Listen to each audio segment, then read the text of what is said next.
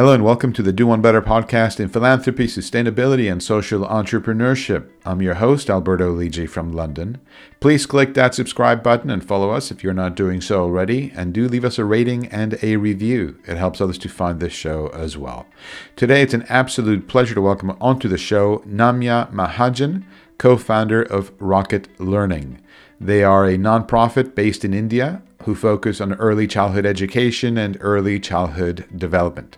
Namya is based in India. She has a Harvard MBA, is former McKinsey, and is passionate about improving early childhood at scale. So we'll be looking at their tech, the learning content they're producing, market entry, user engagement, retention, and much more. Stay tuned for what promises to be a wonderful chat. And without further ado, Namya, a big heartfelt welcome onto the Do One Better podcast today. Thank you. Thank you for having me. So excited for this. It's such a pleasure. So you're out there in India. I'm here in the UK. We have a little bit of a time difference. Thanks for making the time. You're the co-founder of Rocket Learning. Love to find out what it's all about. Yeah, so at Rocket Learning, we were basically motivated by the fact that for a large number of India's children, there is a learning crisis, right? So, there are 35 million children in India. About half school-going children in India will reach the end of grade 1 without being able to recognize a single number or a single letter. And, as that goes on, the learning inequality really grows to the point that it really becomes meaningless for children to go to school if they can't read by grade 5, right? So, started looking for ways to make that better and realized that early childhood education is really a huge area of opportunity. I'm preaching to the choir. I know, Alberto, you have a huge early childhood education experience as well, but, there are a million neuronal connections that children are building at that age. And the earlier you can reach children with sort of, preschool, non-formal play-based learning, the better it is when they actually reach school. And if they reach ready for learning, for school, that can change the trajectory of their lives. So that was the motivation for Rocket Learning. We started in 2020, which was actually in the middle of the pandemic. Actually, it was the beginning of the pandemic. We thought it would be maybe a month long. And we had this idea that could we bring parents into early learning. Because it was the pandemic, we were able to actually start quite easily. So we were working with government systems to convince them that, we could work with parents and we could work through WhatsApp. And those ended up being the only ways to reach children because schools were closed in India for almost a year. So we were able to scale quite quickly, learn very quickly. And now we work with a million children in 7 states. Happy to dive into any of that. So a million children in 7 states. That's not a small number. Indeed, I'm a big fan of early childhood education, early childhood development. Have worked in that quite a bit, and so you are preaching to the choir. But it's always good to share the insight that you have to a broad audience because not everybody is completely well versed and the benefits and the virtues of early childhood development. Tell us a little bit about the age bracket that you're catering to, how you work, and who makes up Rocket Learning. I mean, who is there? Yeah, absolutely. So we work with a million, as you're saying. It's a big number, but in India, it's there a are small number in India. Yeah, we still call ourselves sometimes a pilot at scale because we're trying to figure out how to work with 35 million children who need us. So we work with 3 to 8-year-olds, so primarily 3 to 6-year-olds who are sort of before the school-going age, but also a few grade 1 and grade 2 children. The way we work is that, we realize that parents are kind of the overlooked stakeholder in the in the education ecosystem. And, where previously it was almost impossible to reach parents every day at the, sort of frequency that could help them build a habit, smartphones are now growing, right? They're in 70% of Indian households, even for children who are going to government schools. So even the children who are the most disadvantaged now have a smartphone in their house, which means we can actually reach them every day, right? Every one of those parents that has a smartphone uses WhatsApp. So we then started, so we worked through government systems because, again, no nonprofit can reach, the scale of the Indian government. And so we work with district governments or state governments to ask the daycare workers to add our sort of, bot or their own government number to every WhatsApp group that the Anganwadi worker, the daycare worker, has with the parents in her area. So this is sort of 10 to 15 parents, one sort of teacher figure. And once we get added to the groups, we can send out content that's bite-sized, audio-visual, so that any parent can facilitate it. So think, ask a parent to mix lentils in a bowl.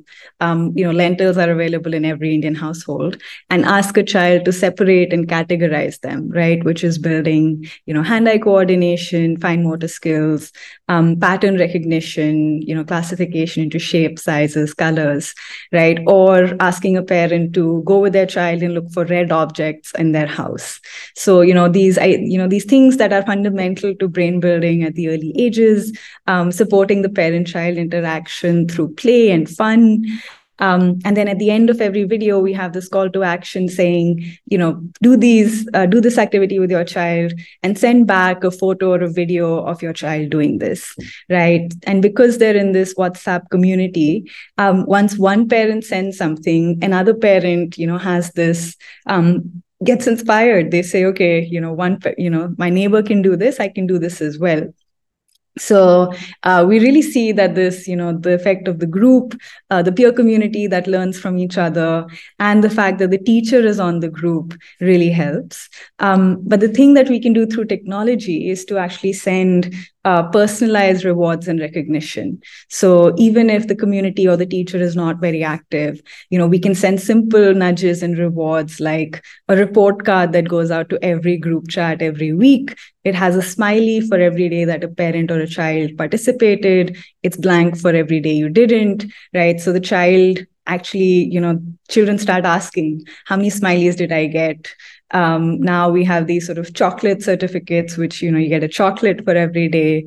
So, we have children and parents actually demanding and building this habit. That's how we work. We're also now actually working with daycare workers in a similar way. So India has 1.4 million daycare centers, which is probably the world's largest daycare network, actually. These are 3 to 6 year olds. These are Anganwadi centers. They focus a lot on nutrition, immunization, and education is part of their mandate, but not a lot has happened on that.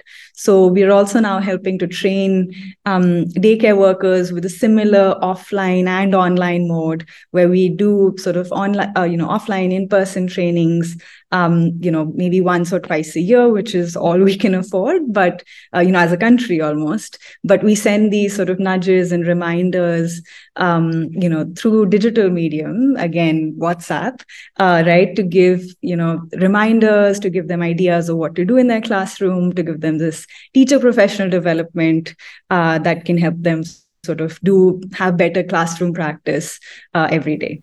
Excellent. And in terms of the platform that you're using to deliver this content, the videos, the rewards, is it WhatsApp? Is that that's the main platform? So it's not like you're developing a separate app. You don't need a separate app. You're just going with what's available already and leveraging that. Yeah, exactly. We have so many new digital users, right? And we wanted to meet them where they are. We realized that sort of, WhatsApp has some 500 million users in India, right? And no other app has that kind of reach. If you, talk to a low-income user about what apps are on their phone, they have only 3. They have, Google, Facebook, and WhatsApp. And Google as in YouTube, actually. So YouTube, Facebook, and WhatsApp. And, you'd better deliver value at that level, or, teach, in teaching the system of notifications, getting downloads, right, training people how to use them. It would just take so long. We really just wanted to meet as many users as possible and meet them where they are. I like that very much, meeting the digital user where they are. Because sometimes it's easy to, I don't know if even this is a word, but to complexify things, as it were, making them overly complex. And you develop an app and this and that, but yet that's another password, that's another login, that's another this and that and the other. And maybe you missed out on a lot of people who are not going to go out and download this thing, right? Exactly. And I sort of, we'll talk about my journey, but I worked in the, Self-Employed Women's Association, which is, one of India's largest nonprofits. It brought the self-help movement to India, right? So I grew up with this kind of, the self-help movement and how it, changed lending behaviors. It helped give access to credit for the first time. And so, really strong belief in the power of communities and groups to kind of inspire and motivate each other. So we knew that we wanted to have a very broad base. And, we think of this sometimes as a parent movement. So you asked who we are. So it was 5 co-founders, actually. I think we have one of the largest co-founder group in the nonprofit space. All people who've, led large organizations or started large organizations previously. And, we really see that this is the greatest challenge of our times, right? Many of us have left the corporate space because honestly, this is a bigger challenge. And there's definitely a part which is, we want to do something good. We want to create equal access and equal opportunity. But even from an intellectual standpoint, right, this is kind of the greatest challenge that we could think of. Excellent. I love it. Now, in terms of your journey, you touched on it a little bit in terms of your previous work and community engagement. Worth noting also, you have an undergraduate degree from Harvard in applied mathematics and then an MBA from Harvard as well. Tell me, so I can see how you got the whole business angle, the scalability, market entry, that side of it. What drove you specifically to the early childhood piece? Yeah. That actually was, I would say, my experience at the Self-Employed Women's Association, which is SEWA. So I think I was very young when I realized I had to work in the social impact space. I say this sometimes that sort of if you're lucky enough not to be, disadvantaged in a very poor country, there are 2 ways to live. And one is to sort of completely ignore, I would say, those who are less fortunate because problems are so big and there's nothing you can do. I think the only other way is to dive in completely. It's very hard to have, the awareness that something is so wrong and things are so unequal without sort of wanting to be in it full time. So I think for me, that shift was very early. My parents are both in government, so I think it was this inspiration from them as well that you should make a difference, and actually you can, as one committed individual, make a difference. So, grew up with that belief, had the opportunity to study at Harvard, came back, worked in McKinsey for a few years, got that sort of professional experience, and then moved to SEWA, which is and led their cooperative federation. So worked with, women in the informal economy, from domestic workers, construction workers, beauty workers, and in, rural areas, farmers, dairy farmers, and realized that really what is common between so many of these women is that, they really deeply, furiously want to give their children better opportunities. They don't know how necessarily, but they really want to.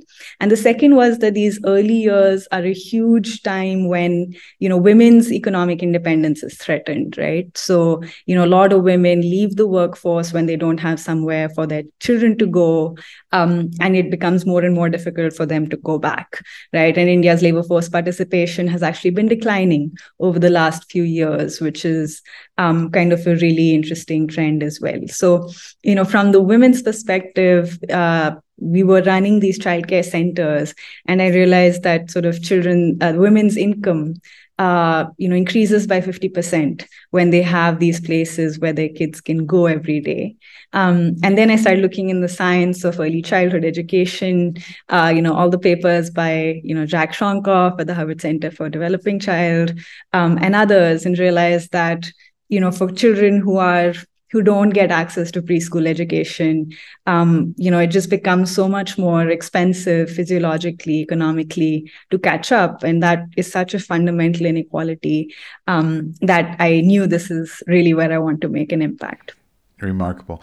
And the co-founders that you have, are they, how did you meet them? Who are they? Are they also, were they involved in your MBA program? How did you all connect and decide to take up this challenge? Yeah, it's a great question. So we'd all kind of met through various, professional and personal ways. And actually, one of them is my brother, so that helps. We grew up, wanting to be in social impact, and he actually worked in education in Pratham, which is one of India's largest nonprofits. Kind of went towards early childhood education, so our paths kind of, converged at early childhood development. And then there was Utsav, who was an entrepreneur, had led an organization for 8 years, and was ready to step on to his next challenge. We met, Vishal, who was the CTO of an ag tech company in Boston. So we'd, run into him in Boston, and he'd come back to India again, looking for, something new and exciting to do. And Siddhant, our fifth co-founder, was at PCG as a manager and a leader, and also just wanted to come back. So, we just kind of all got together. It was, again, I think it was during the pandemic when everyone was at home. And we started, batting around this idea, and it sort of slowly took shape for us. I like it. Sounds like you have a lot of smart people there with complementary skill sets and experiences, which is always a good thing for that sort of team development.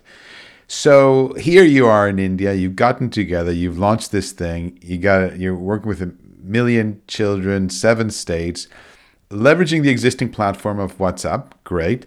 And I guess the key focus for you then is developing that content, that interactivity, that gamification perhaps of engagement, and keeping track of all of this. So give us a little bit of insight into what that looks like, because there's a few moving pieces. They're all very consequential. Absolutely. And I think you've hit exactly upon sort of what we're focusing on this year. So in terms of content, when we first came in, we thought all of this content should already exist, right? So, there's no reason why, we have these amazing content creators out there, and, we can just be a distribution system through WhatsApp and do, as you were saying, the interactivity and gamification. What we actually realized was that there isn't a lot of content that is looking at, doing kind of, or inspiring this play-based activity and doing it for parents in our communities, right? So a lot of the content was, for instance, Sesame Street, incredible content, but it's really built for that 30-minute television audience, right? And children in our sort of communities don't get access to a phone or a device for that long. There's one device, it's owned by usually the father. It gets used by older children for schoolwork, but the younger child sort of doesn't really get access to it that much. So we realized that we would have to create that content ourselves that was parent facing, bite size. So we've realized, we did a series of design workshops last year, actually, with over 300 parents, children, daycare workers. And, we have this set of now sort of, design principles that it has to be less than 2 minutes, ideally less than 1 minute. So really, you can see parents' eyes start to glaze over at the 1 minute mark. At 18 seconds, apparently, a parent, or anyone actually decides whether they're going to watch a video or not. So it better be really interesting. We did a bunch of work around, a mascot and a jingle, and, should you give the call to action in the beginning or the end, right? So we're really sort of developing or honing down sort of what how do parents and children consume content? And then it's this, trying to make sure that the content is pedagogically sound, gives the right messages, while, also making sure that parents enjoy it, right? I think one of the insights was when we went in, we thought, just make it parent focused. It can be boring. It just needs to give the message and the children will do it. But we realized that actually, if the children don't enjoy it, it's not going anywhere. So, how do you ensure that it's fun, but it's also sort of giving the right messages in the right way? So that's sort of on the content piece. And the videos themselves, the content, is it? And I was going to ask you, have you made a cameo appearance yourself? Are you ever in, in any of those videos? Are they animations? Are they real life people being filmed? What do they look like? Yeah, it's a great question. So all the early content was actually made by me. Excellent. It was me and my iMovie editing skills in front of a backdrop of my house. But over time now we have actual preschool teachers who are sort of filming this themselves. And for a while we were very sort of DIY. We wanted it to be sort of them in their homes, and we realized that also gave parents the permission to really film themselves in their homes, right? Because it wasn't this perfect manicured studio setup. It was, it showed that this was somebody in their home who was sort of talking to them as a peer. So it was really with that intention. And all our content, also exciting, is entirely open source. So we don't want to sort of gatekeep that in any way. One nonprofit actually has now translated it into Tamil and is using it in Tamil Nadu, in the south of India. And that's really exciting for us because there's no reason why, all of us should be creating this content again, right? So we're really hoping that it can be picked up by anyone. It's on YouTube under Creative Commons, under Rocket Learning. Excellent. That was going to be a question of mine. How can other people access this? Because just like you were looking for really great content and struggled, yes, maybe it's good to help other people avoid that hurdle. And we're also hoping to actually make it in English so that other countries perhaps can also nonprofits or parents from other countries can use it. So on YouTube, go to Rocket, just search for Rocket Learning, and you'll be able to get your hands on that. Yes. In terms of the market entry, let me ask you a little bit about that, because that's something I'm very fascinated. So you have this idea, and okay, it helps that you have a good McKinsey and Harvard background, Harvard MBA. It helps that your parents are in government, so you probably know how to navigate some of these murky waters, perhaps. And there you are in 7 states, 1 million children. How do you grow into that? How do you get into that market to start with? Because you need more than just that idea. And B, how do you look to scale up further beyond those 7 states, beyond those 1 million children? Absolutely. Yeah, it's a great question. So I think in the beginning, I would say, you have an idea, you build out sort of a product, the early, MVP. And then again, this was during the pandemic, so that did help, I do have to say, right? So we were introduced by a friend of a friend of a friend to sort of a district, and we were ready for a small pilot. We said, can we do this with you? This content is aligned with your curriculum, right? It'll help parents during the pandemic keep up with this sort of early learning program. And we sort of hit upon the perfect first customer somehow, who is this gentleman called Mr. Prasad in Aurangabad district in Maharashtra. And he had been leading this sort of, award-winning in their state program of early learning. And he was really upset that during the pandemic, the daycare centers were closed, the Anganwadi workers couldn't teach, and children were falling behind, right? So he said, yes, but I want you to do the entire district immediately, which was around 3,000 daycare centers, about 40,000 children. So, again, in India, right, still very much not even a pilot at scale, really, right? The very first pilot. So that's how it started. And then our growth, especially in Maharashtra, went very organic, right? So there would be somebody from the district who would get transferred, and, they would take us to their district, or they would, they would actually talk to their friends that we like this product and you want it.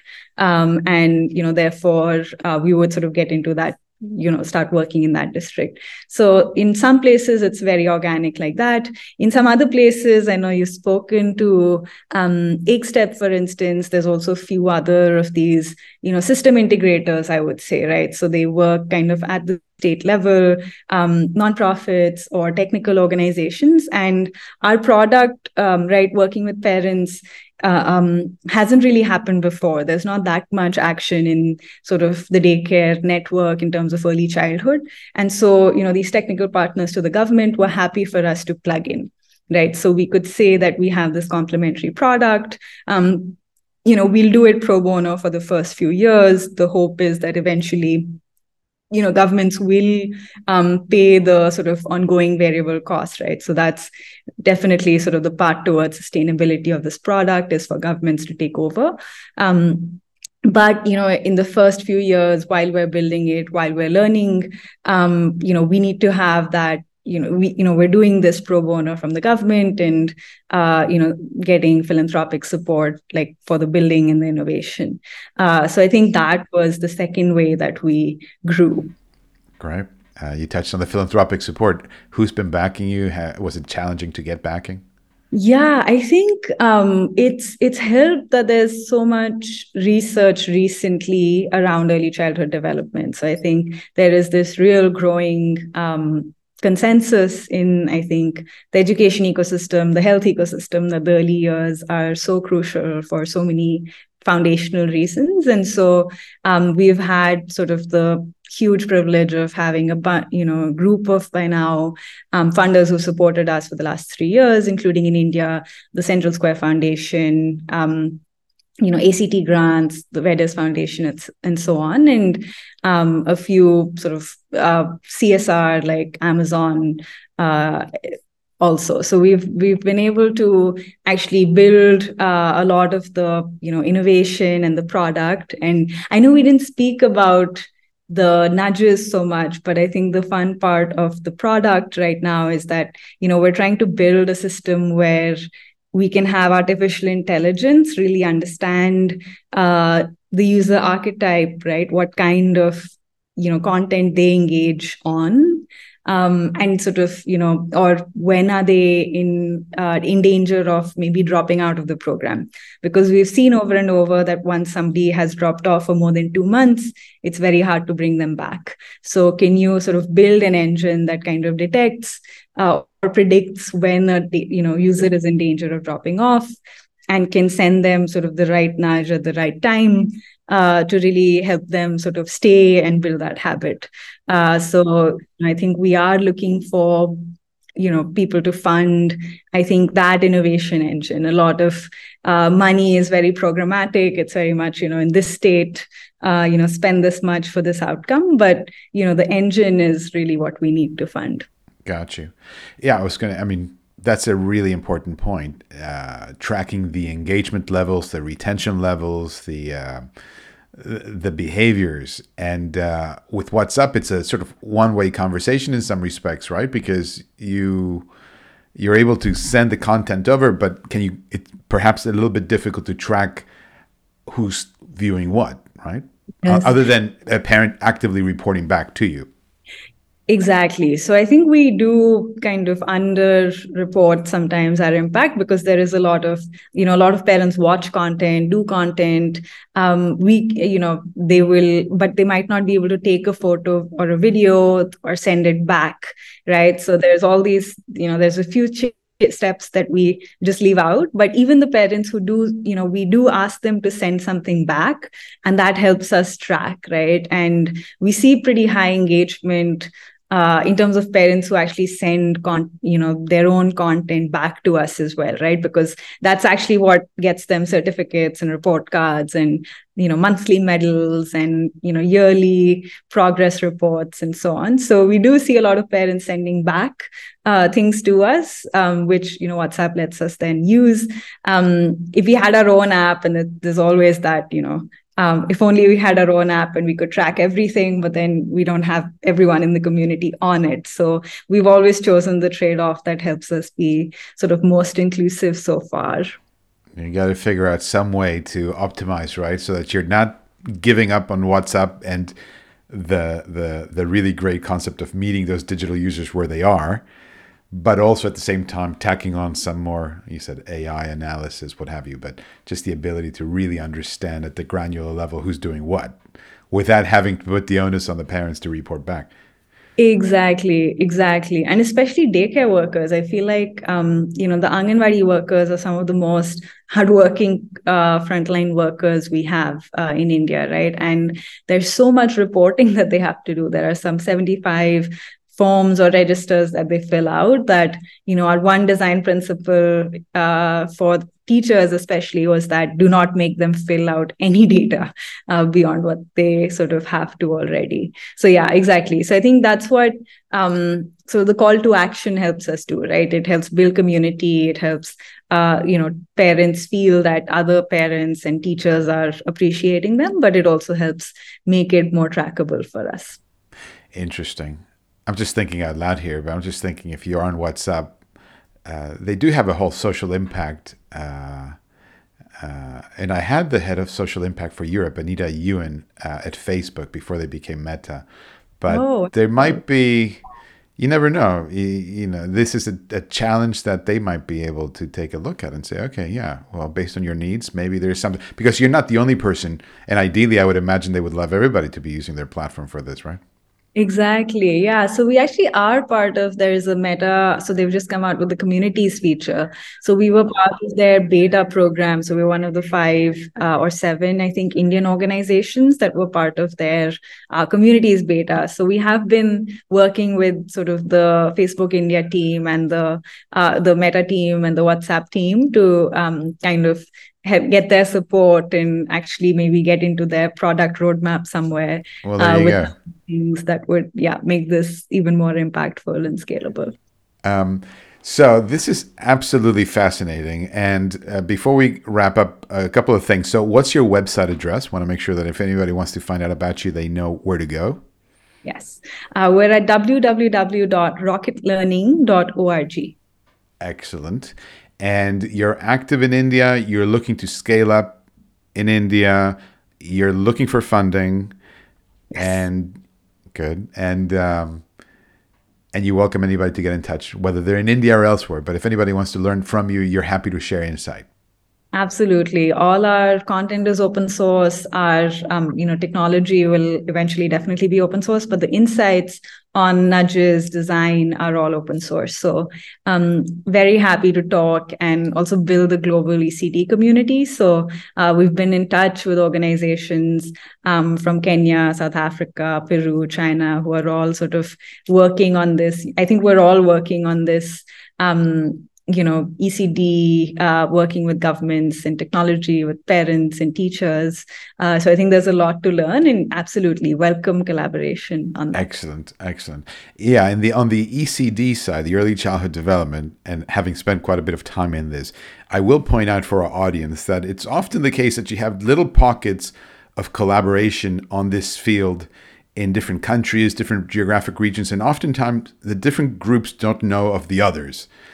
So it's nice to be able to, I think, have content like today, reach out to people like Namya, and also reach out to me if you want to find out about who are the key players in this space, who are the key organizations and funders in different geographic regions, because there's a lot of stuff going on.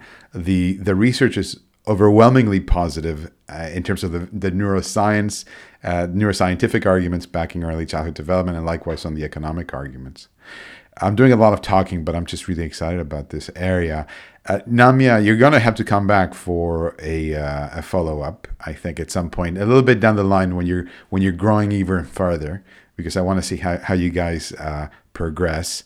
And before we part ways for today, I have to ask you for a key takeaway. What's the one thing that you'd love for the audience to keep in mind after they finish listening to today's episode? Yes. This is something that, in HBS, shout out to Matt Signeri from the Social Enterprise Initiative, but he used to say that the sector needs, tri-sector athletes. So people who can work across, the public, private, and civil society worlds to really make a difference. And I think, ECD is a prime example of that. We need, excellent research. We need, policymakers who are forward-looking. We need, organizations who are testing and trying things. We need big philanthropy to fund these experiments and innovations. And I really hope that over the next, 5 years, Rocket Learning is a big part of bringing together all of these different parts of the solution and make something so that all our children can get the best future they deserve.